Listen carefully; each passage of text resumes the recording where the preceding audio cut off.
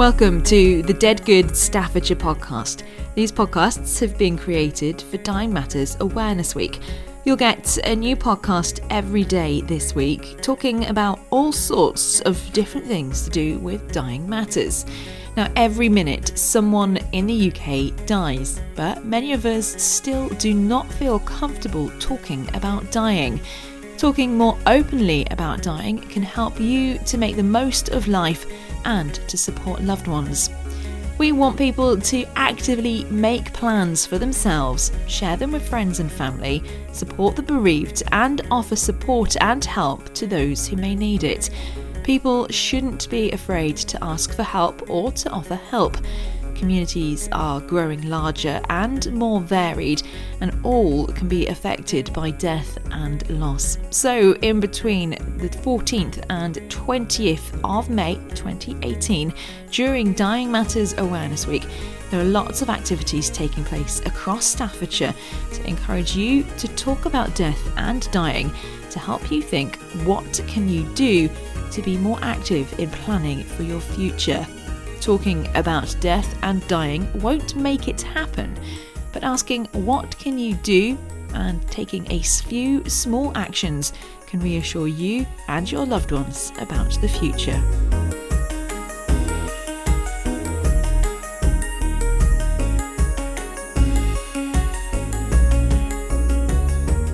Hello, welcome to today's episode of Dead Good Staffordshire podcast. Today, it's not necessarily a squeamish episode, but we are talking about post-mortem examinations or autopsies. Same thing, just different words to use them. And yes, we are talking about what happens during those examinations, what happens to your body after you die when a coroner or maybe the police need to know a little bit more about what happened to make you die. I promise there's no blood, there's no dead bodies, but it is a fascinating experience because I went to the Medical Institute in Harts Hill and I watched a virtual autopsy, or living autopsy as it's also known. Like I say, there's no blood, there's no guts, there's no gore, but it was fascinating.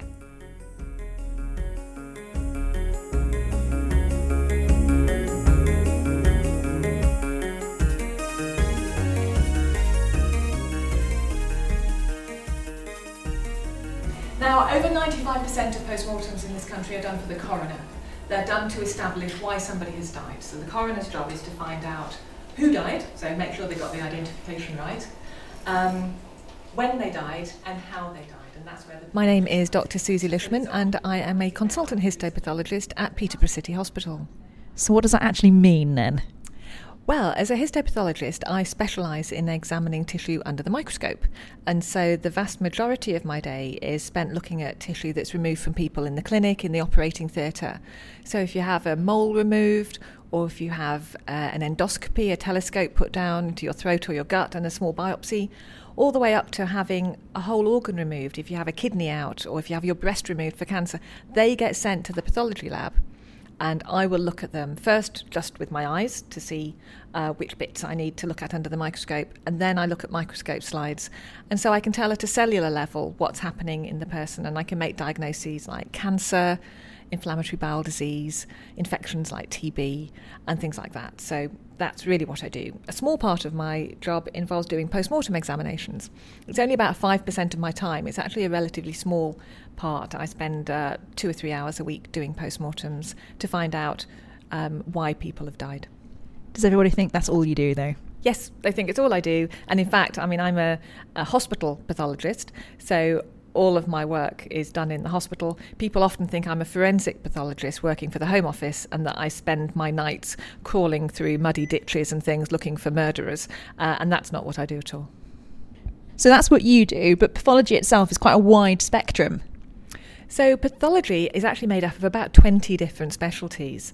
So histopathology is the biggest one, and that's subdivided into different types because increasingly now we specialise in an area. So you may become a dermatopathologist, so that's a histopathologist specialises in diseases of the skin, or a paediatric pathologist where you specialise in diseases of babies and children, or neuropathology when you're looking at the brain and spinal cord. And then there are completely separate pathology disciplines, and the biggest ones are haematology, the study of the blood, so that would be things like anemia and leukemias. Microbiology, the study of infective organisms like bacteria and viruses and parasites. Clinical biochemistry, which measures the level of chemicals in your blood, so it can tell if your organs are functioning, if your kidney is excreting things normally, or if your heart is working properly. And then there are many other pathology disciplines, things like toxicology, looking for drugs, immunology, the work of the immune system, genetics, looking at the molecular level that causes disease, and so on. So it's a really diverse and broad range of different disciplines. What qualifications do you need to be a pathologist, and how long does it take? So to be a pathologist like me, you have to be a doctor first. So you'll spend 5 or 6 years at medical school. I did 6. And then you do your foundation training as a junior doctor. That's 2 years where you rotate through medical and surgical specialties, and you really consolidate the basics of the medical information that you've learnt at university. After that, you can then start to apply for your specialist training, and hopefully by that stage you know what it is you want to do. And so I chose to go then straight into training to be a histopathologist, and that for me took 5.5 years. It can often take longer if you want to do some research along the way. People will often take out a year or even 3 years to do a PhD, and so you can see if you add all of that together, we're probably looking at 12 to 15 years before you're a fully qualified specialist and ready to take up a consultant job. That's a long time. It is. I'm pleased to say that after the first 6 years as a student, you do actually start earning. So you haven't got the world's largest student loan, although 6 years as a student is pretty expensive. What was it about pathology that drew you to it? Yes, it's not something that I'd always intended to do. In fact, as a medical student, I was particularly keen on obstetrics and gynecology. I loved delivering babies. But then as I started to work as a doctor, it became very clear that it's not the consultant obstetrician who gets to deliver all the healthy babies. They only get called in when something goes wrong. I found doing medicine and surgery, I was just curious to learn more about why people were ill. I didn't just want to learn what drug to give or what operation to do. I wanted to understand a bit more about the basics of why do people develop an illness and why do they respond in the way that they do. And pathology for me seemed to be the discipline that gives those answers. APTs will already have weighed and measured the body for me, so we'll calculate a BMI, which gives us an idea of the person's body mass index. And then I have a look. I look for distinguishing marks, so I'd have a look for any tattoos. I look for scars. Very helpful, both in identifying the person if ever a problem arises, but also in giving me some clues as to how important are post-mortem examinations in general? So people often think that post-mortem examinations really haven't got much value these days because we have so many investigations before we die. So it would be unusual for somebody in hospital not to have blood tests, scans, x-rays and things like that. And it's often thought that actually they give all of the answers. But all the research all around the world has demonstrated that that is not the case, that post-mortems routinely identify significant disease that would have made a difference to the way in which that person was treated in probably 20 to 25% of cases. So a quarter of people, the cause of death is not really known before they die, even if they're being treated for a disease in hospital. So postmortems are vitally important for actually getting the cause of death right. And why does that matter? Well, you would think once a person's dead, does it actually matter why they've died? Well, firstly, their grieving family, it helps them to understand what's happened to that person.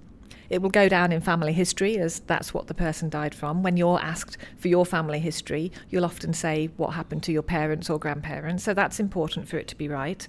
But also, some diseases have implications for other members of the family. So you may have a disease that has a genetic component, and it may be that other members of the family need to be screened for that, and there's a way of preventing them from dying at a young age. But there are also broader benefits of doing the post-mortem. The next most obvious is for the benefit of the doctors and the clinical team who've looked after that patient. They will get feedback about what the patient died from and perhaps the extent of any response to treatment that they've been given. So if they've been given a certain drug, particularly if they're taking part in a research trial, trying a new drug or surgery, then it means that doctors can learn about the response. And perhaps that particular individual didn't respond at all, or perhaps they did and it was something else that was the cause of their death. And then looking at the broader benefit, knowing the cause of death accurately helps us to have reliable statistics on which to base investment in health. So when health policies are made by politicians, they know what the leading causes of death are in the country and where we're best to try to focus things like education, screening and things that will prevent people from developing those diseases, rather than focusing the money on an area where it doesn't cause very many deaths at all. So what are the common causes of death that are identified by an autopsy? The most common causes of death that we see in routine autopsies are things relating to the heart, to the brain and to the lungs. It's really the cardiovascular and respiratory systems that are our leading causes of death. And then the other big one is cancer. And as people get older and live for longer, they're more likely to develop cancers. And so we're seeing more of those nowadays. But heart disease, stroke, pneumonia and cancer are really the big ones that we see. You mentioned a lot while you were doing the demonstration about the level of care and respect that you give the bodies that you're doing the autopsies on. How important is that? That's vitally important to me. I think it's one of the most important things, and one of the things that I always stress when I'm teaching young pathologists. We never forget that the body that we're examining is somebody's loved one, that this was a real person, that they had a life, and that somebody cares about what happens to them.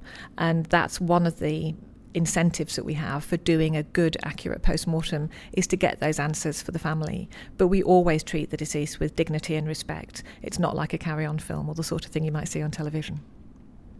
What was it like training and then performing your first autopsy? Were you nervous? Were you scared?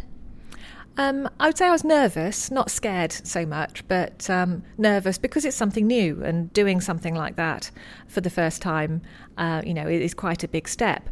But examining a dead body was not something that was particularly new to me. So I had dissected a dead body when I was a medical student to learn about anatomy, and then I'd been to post-mortem demonstrations to learn about causes of death and pathology.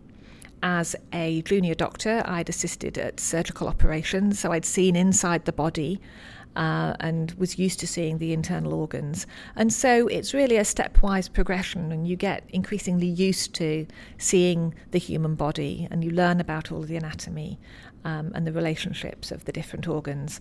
And so, yes, I was nervous. Putting my scalpel to the skin for the first time of my first post-mortem is something I will never forget. But it was also exciting, and it was the start of a very fulfilling and fascinating career for me. So it was a high point. You've developed National Pathology Week. What is that? What does it involve?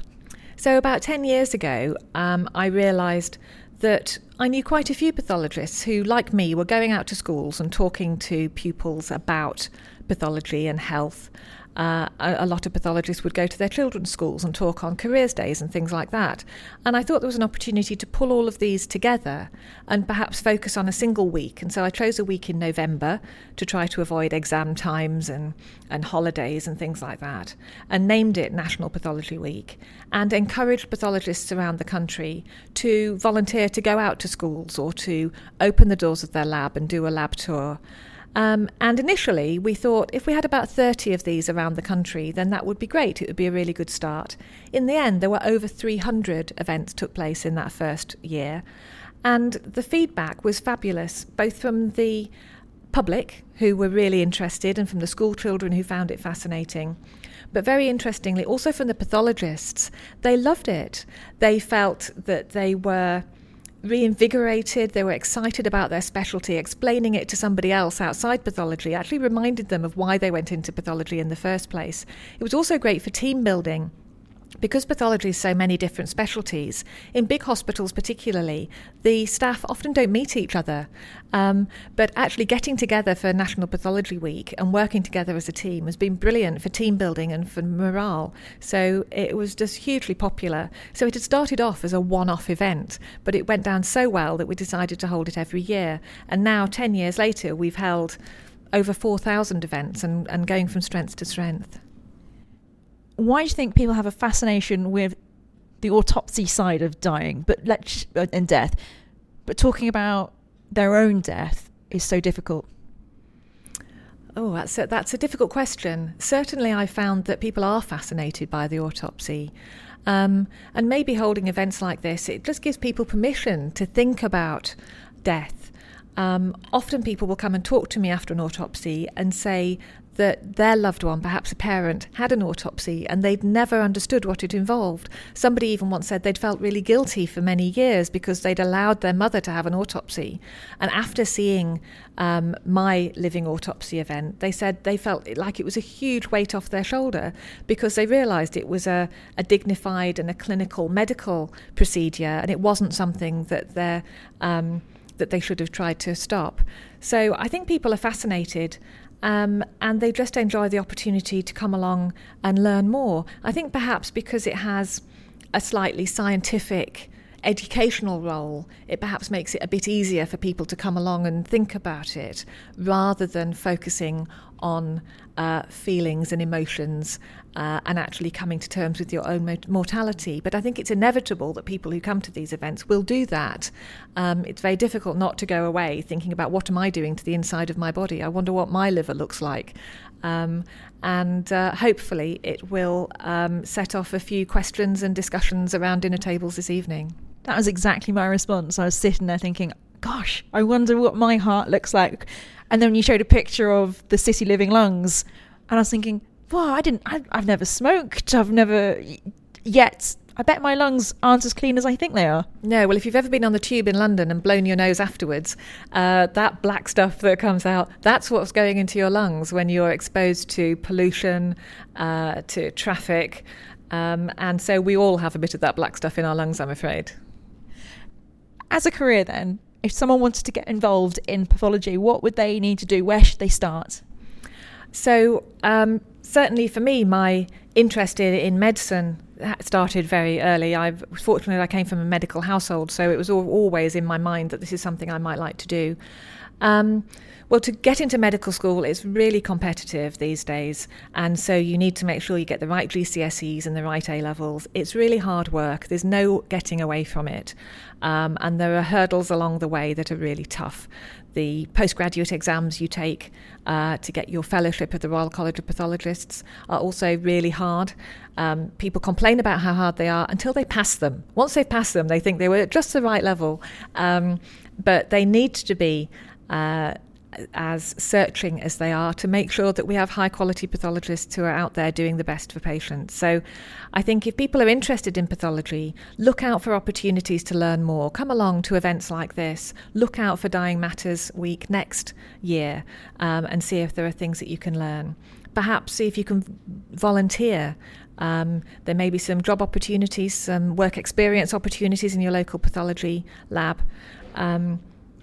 But don't forget the extracurricular activities. Still have fun. It's great to have a hobby because it's so tough getting through medical school and the postgraduate training. It's so important to have other things in your life apart from your studies. So I'd encourage you not only to work hard but to play hard as well. Play a sport. Don't stop learning that instrument.